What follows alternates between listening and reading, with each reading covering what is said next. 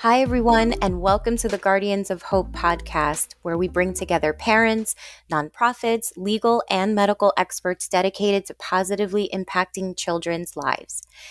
Before we begin, this content should not be used as legal or medical advice. The purpose of this podcast is to inform and unite. So please seek advice from your attorney or doctor to address your specific needs. The thoughts and opinions of my guests are not necessarily my own. This is a platform for sharing. This episode is focused on fentanyl poisoning in children. So, before we start, if this might trigger you or anyone who's listening around you, now is the time to turn this episode off. A recent study from Yale University examined the nation's fentanyl crisis among children. According to the study, in 1999, only 5% of opioid deaths in children were due to fentanyl. But in 2021, the drug was responsible for 94% of deaths. Pediatric deaths from fentanyl rose substantially in 2013. Around the same time, fentanyl deaths also trended upward for adults. Since 2013, pediatric deaths from fentanyl have risen 3,000%. The only thing worse about these stats is that these deaths are preventable. Joining me to discuss this is Brian Townsend, former DEA agent. Brian is the founder and principal of Illicit Training, which provides speaking, training, and consulting services to both businesses and law enforcement entities around the world. Brian, thank you so much for joining me. Yeah, hi, Cynthia. I'm happy to be here and look forward to this. Excellent. So you spent 23 years with the DEA. Can you tell me a little bit about your work at the agency and how you're currently using that knowledge to raise awareness about fentanyl poisoning? Yeah, I served 28 years in law enforcement, 23 with the DEA, the Drug Enforcement Administration. 24 of my 28 years were in some type of enforcement capacity, so I know a lot about drug trafficking and how to work those investigations. I worked 10 years in Arkansas, about 7 in South Texas, 4 in Quantico, Virginia, at our training academy. And then the last 2 years, I was in Springfield, Missouri, as the resident agent in charge, which means I oversaw all DEA operations in 25 counties in Southwest Missouri. So in 2022, I retired from the DEA and I opened my own business, Eagle Six Training. And I also work for the Midwest Organized Crime Information Center as a law enforcement training coordinator. And we serve law enforcement in 9 states. So although I'm not wearing a badge, I still happily work with law enforcement every day. And I've started to build different curriculum, based on my experience, 28 years, most of that time with DEA. And I developed a program for fentanyl. It's a 4-hour program. It's very comprehensive. And it's really like anything else offered. It was originally designed for law enforcement and other first responders, but it really expanded pretty quickly to a lot of other audiences: school teachers, administrators, medical professionals, health advocates, treatment recovery folks. Most of my presentations are now open to the public, and those are my typical audiences. So, the past 15 months, I've been to 11 different states, and I've given this presentation over 40 times, and it's been well received. And I think people are just eager for this information. It's very important, and I'm happy to spread the awareness. Thanks, Brian. So I wanted to ask, why fentanyl? Why is it so widespread? Well, quite simply, really, illicit fentanyl is just very addictive. I mean, that's as simple as answer I can give you. It's extremely addictive drug, and it creates customers for drug traffickers, and the cartels are making record profits from this. They took advantage of our legal opioid crisis back in the 2012, 2013 time period to push heroin, and then they put fentanyl in the heroin supply, and it's just taken off. I mean, I call fentanyl a game changer. Uh, you know, 24 of my 28 years in law enforcement were in some type of enforcement capacity, and never saw a drug more impactful. It's 50 times more powerful than heroin. It's a lot cheaper to make. It's fully synthetic, so you no longer need the plant. It's just all chemicals. And these pills cost the cartels just pennies to make. And they've just saturated the market, and it's an extremely addictive drug. Tell me how children are exposed to fentanyl. Most commonly through pills, Oxy, Adderall, Xanax, Percocet. I mean, you name it. Fentanyl's found its way into our drug supply. It's everywhere. Cocaine, meth, heroin, if you can find it, even marijuana, but that's pretty rare. Pills is the big way, especially for kids.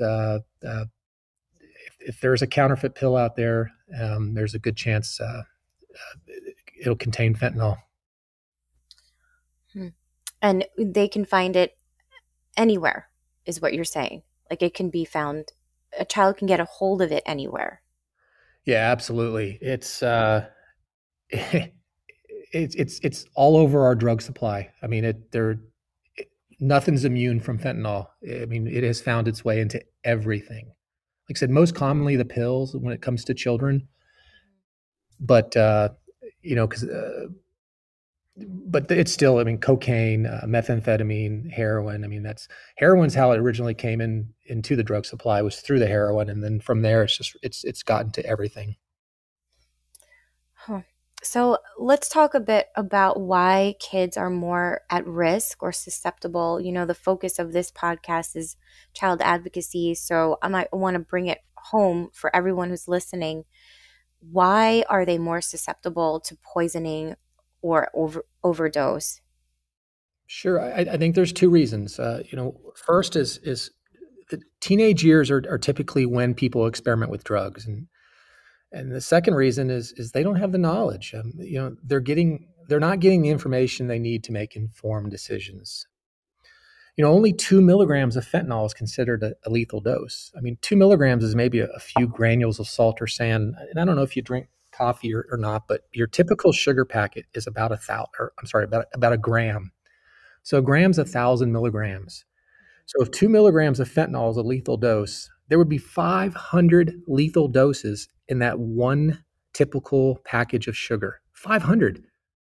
And that's how little it takes to kill someone. And people just don't know that, especially our children.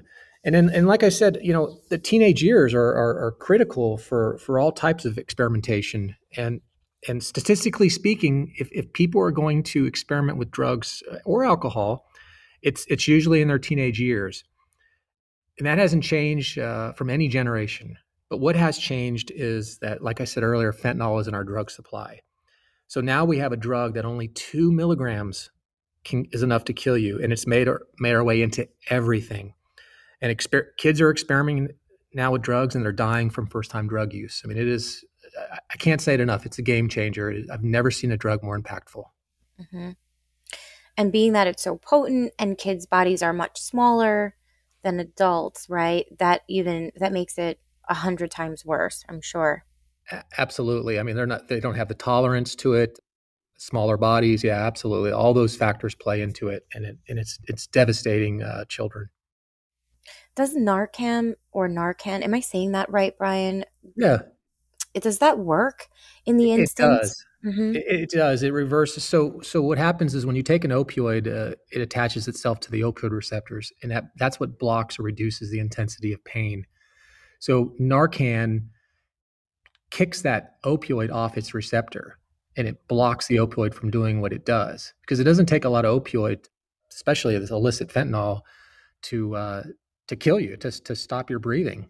I mean, your brain tells your heart, "Hey, I got this," and your heart slowly stops beating, and obviously you'll die.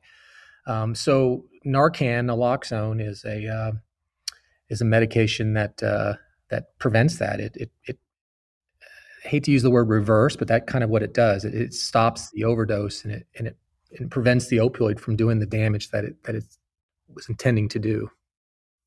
Got it. Thanks, Brian.